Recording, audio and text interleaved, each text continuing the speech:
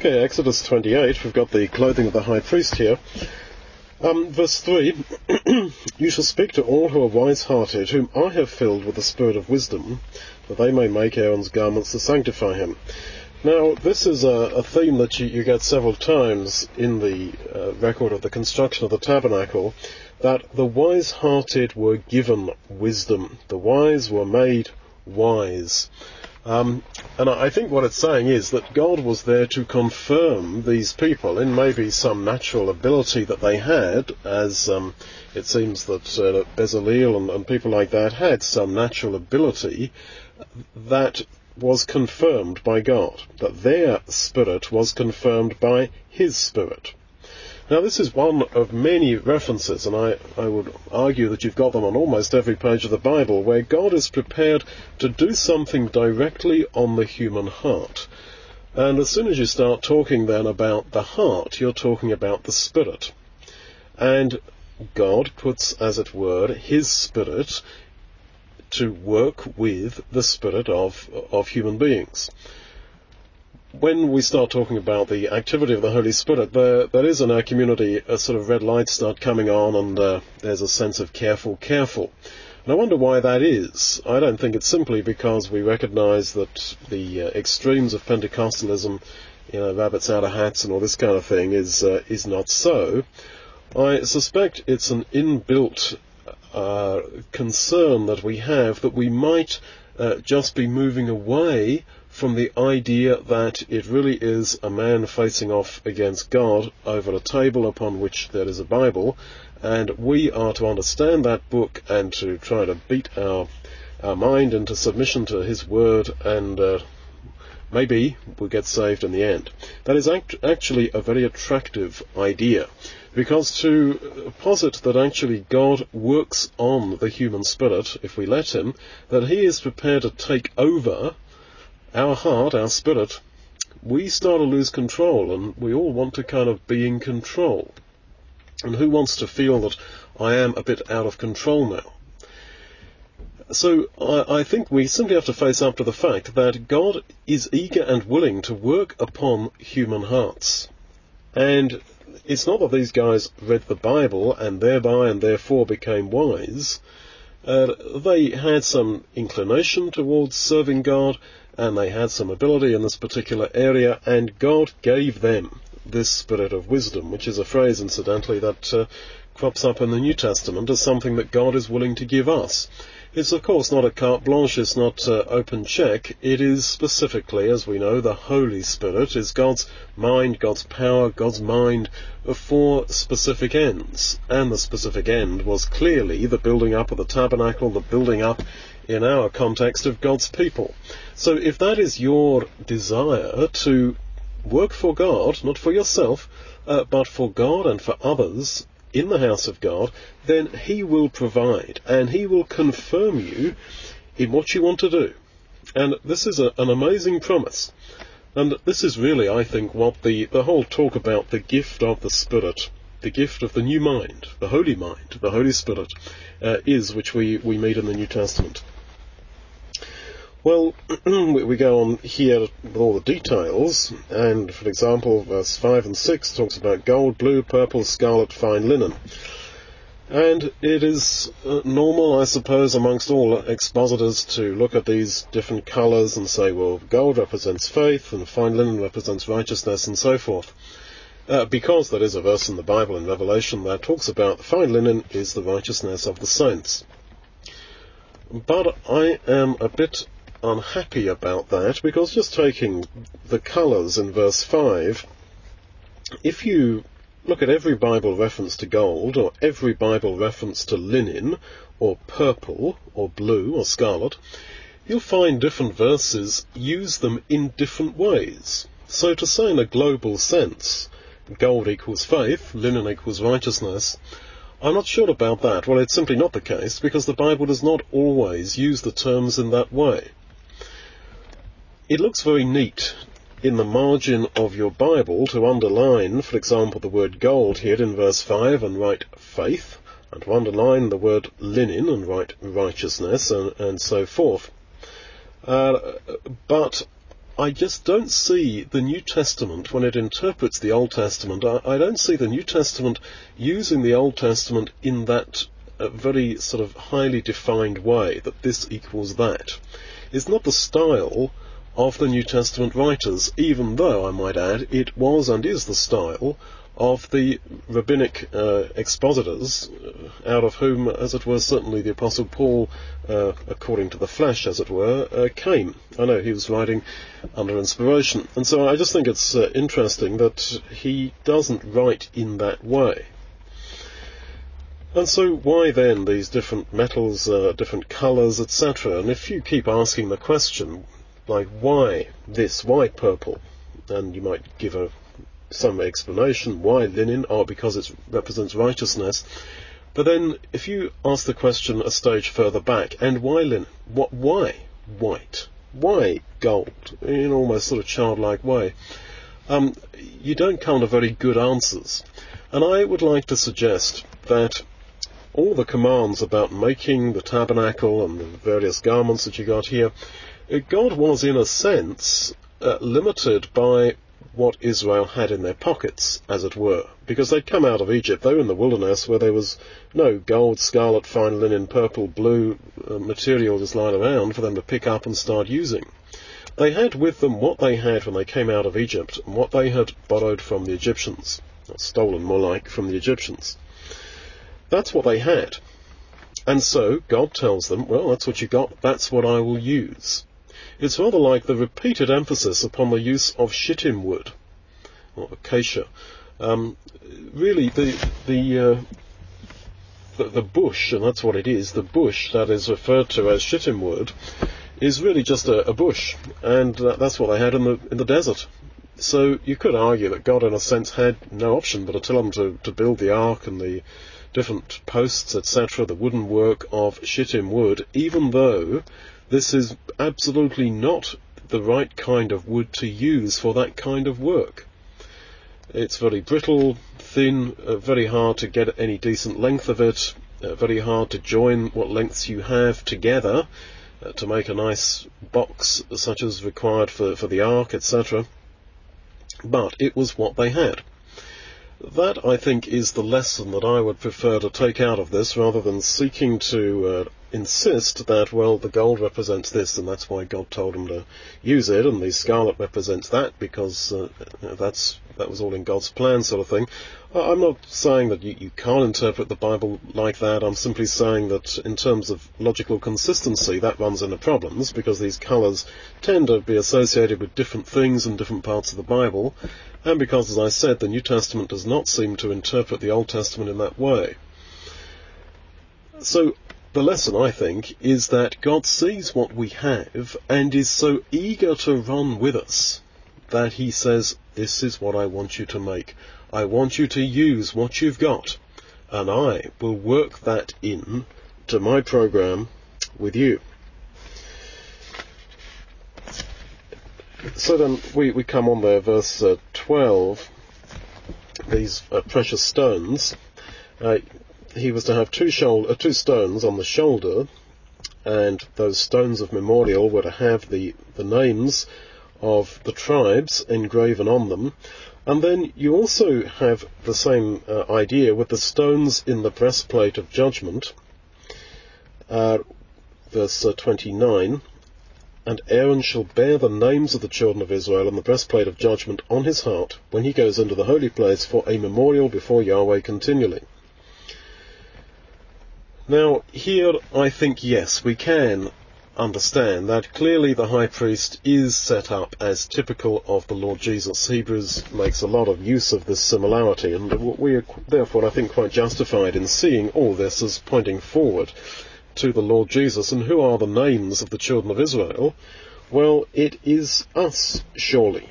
I mean, Revelation 2:17, we're told that the believers are likened to a stone with a unique name written on it. So we have a name, and of course a name in Hebrew thought was not so much just an identifier, but a name had meaning. It was a descriptor of the character and the history, the biography of the person. This is why the name of Yahweh is not simply Yahweh, or any word of Jehovah or whatever, however you want to pronounce it. That's just a misplaced obsession, it seems to me, with worrying about how it should be pronounced. The essence of the name is who God is and was and has been and shall be. It is his biography, if you like. It is his character stamp over history. And so therefore our names, who we essentially are carried on the shoulder of the high priest and on the breastplate of judgment on his heart.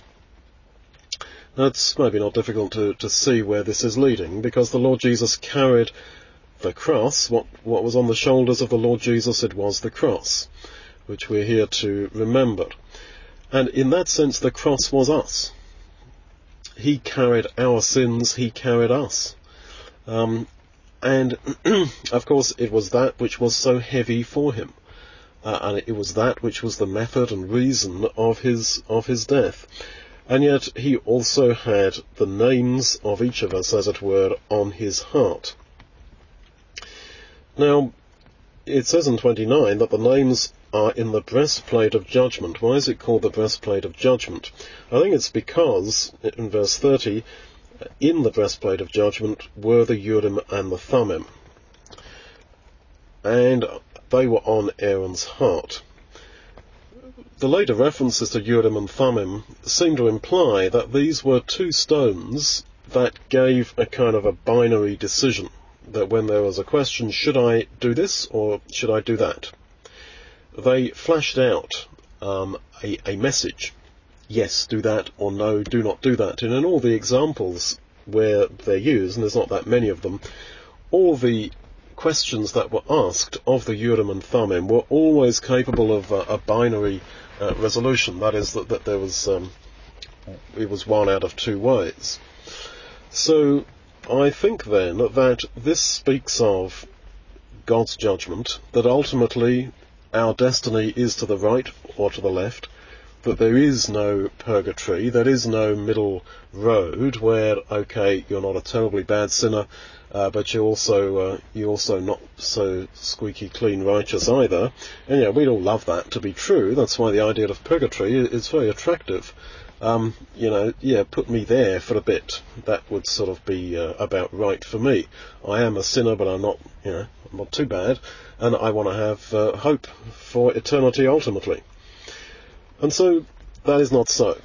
And the more we realize this, that the ultimate outcome of life, of existence, of our destiny, is one way or the other, and that the fact that it is to be to the right, that it is to be for him and to his kingdom, that is assured for us in the death of Christ for us, and that there is no other way apart from condemnation, which we have been saved from if we abide in Christ.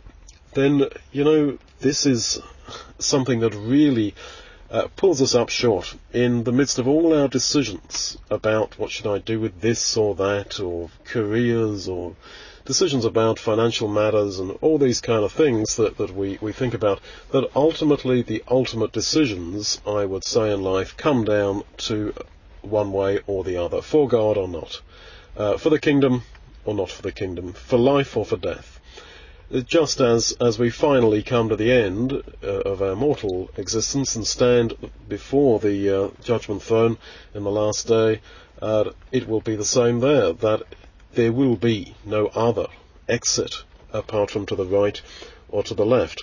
And yet the Lord Jesus, who of course is the final judge, and who rightly has that breastplate of judgment with the Urim and Thummim, as it were, what is written there in beautiful stones, precious stones, is written our names, that he has us in his heart before God.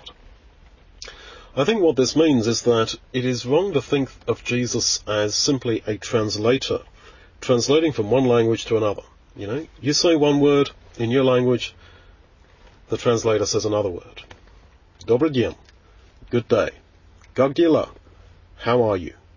A little translation from Russian into English. That's not how Jesus is mediating for us. That you say one word and he sort of puts it in God's kind of way, We are in his heart. And in Romans 8, I think this is why it's saying, we know not how to pray for as we should, but Jesus makes intercession for us. And the intercession, with groanings that cannot be uttered, is a matter of the heart. And it is not a case of translating from one language to another, even in a rather disinterested manner, and leaving it up to God. This is him on his own agenda, interceding for us to God, thinking, wow, I see this problem that you've got, and praying to God, or talking to God, even groaning to God for us. It's like he says to Peter, I've prayed for you, Peter, that your strength fail not. I can see there's coming up on the horizon a big test for you. And he sees the same with us. If he was like that in his mortal life, how much more in this life? And all this was foreseen, I think, in the way that these very precious stones were on his heart. The preciousness of the stones, I think, was to simply show how valuable we are to God and to the Lord Jesus. And of course, as he came into the presence of God, it would seem that the glory of God, as the high priest came into the most holy place with this breastplate on, it would seem that the glory of God, what the Jews call the Shekinah glory, would have shone there. And of course, it would have been refracted in different ways by each of those valuable precious stones. In the same way as we each reflect and refract the light of God's glory in different ways. And this would have made, I suspect, a kind of a rainbow visual effect over the breastplate of judgment. So there, over the breastplate of judgment, in the very presence of God, there was the rainbow, which is the assurance that God will not condemn again. There was the assurance of the covenant relationship that in our terms we have if we are baptized into the Lord Jesus. And so overarching the Urim and the Thummim, the ultimate reality that we exit this world and our whole existence to the right or to the left, to the kingdom or not to the kingdom, overarching all that is this glorious rainbow of God's glory and of God's promise not to condemn. And over that, and within that, there are these precious stones that represent you and me, with your name and my name written there, on his heart. That really we are all he has. That we are his, and we are in his heart, as it were, to live and die with him. We can get the impression that people who are in very great positions of power are somehow not open to all our human sort of emotions and things like that.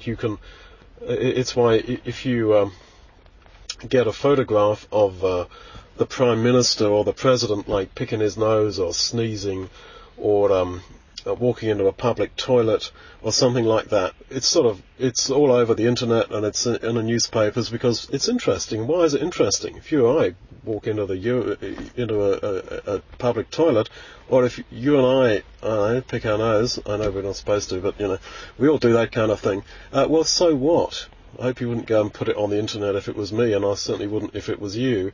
But if it's the President or the Prime Minister, well, you don't do that. If you sneeze and you're caught sneezing, oh great, it's on YouTube the next minute that some guy's got a close-up video of the Queen of England or the President of America sneezing.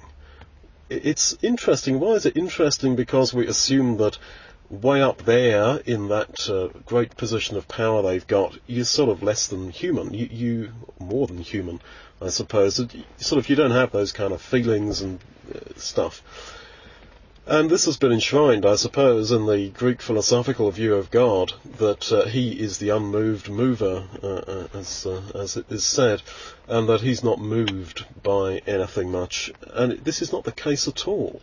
He is. And the Lord Jesus really has these thoughts and feelings and emotions for us. And it's not as if, he's He's set it all up for us, and yes, he died on the cross, and it's up to us if we respond, and he'll open the books of the Day of Judgment and see how we got on, and he'll be very pleased to see us kind of thing, but, he's pretty busy running the cosmos. We are in his heart, absolutely, to live and die with him. This really is a huge comfort. Now, time and again it's said in 41, for example, that you are to sanctify Aaron and his sons. They are to be sanctified. And you've got this quite a few times in all the accounts of Aaron's consecration, his sanctification. So he's sanctified so that he can serve. And this is a theme, this theme of sanctification, which runs through the Lord's prayer in John 17, where, facing his death and realizing what he's going to achieve, he says a couple of times, John 17, 19, that he is dying in order to sanctify us. And so the whole work of the high priest, going into the most holy place to get forgiveness for the people, this is wonder of wonders, really. This is not just talking about the Lord Jesus. This is talking about us as well. Because if we are in him, all that is true of him becomes true of us. And so we also have boldness, the writer to the Hebrews says, to enter into the holy place, into heaven itself. And why did the high priest go in there? It was to sanctify the people. And we are then to do the same. Now in verse 35, Aaron was to have these bells on the hem of his robe, so that his sound shall be heard when he goes into the holy place before Yahweh, and when he comes out, so that he will not die. The Septuagint of that is quoted, 1 Corinthians 9:16, "Woe is unto me, if I preach not the gospel." The idea is, I will die if I don't preach the gospel. So the idea is here, so that he doesn't die, he has to have the bell ringing all the time. And if the bell didn't ring, then it was as if he died. And I think you can see the ringing of the bell as really an idea then of spreading of the gospel. And that is justified by Psalm 19 verse 3, which talks about the sound being heard of the gospel. When it says 35, his sound shall be heard, quoted Psalm 19 verse 3, or certainly alluded to there, that there is nowhere under heaven where our sound is not heard. And that's quoted in the New Testament about the preaching of the gospel worldwide. So my point is that a number of these descriptions of the work of the high priest at this time are picked up in the New Testament and carried through in various ways of allusion to apply to us. Now, this would have been so hard for Jewish people in the first century to grasp, just as it is for us today, really, that I really am to do God's work, the work of the Lord Jesus, that we are not spectators at a show, that we are not sitting back, but that we are actually called to be in Christ and to totally devote ourselves to the work of saving men and women.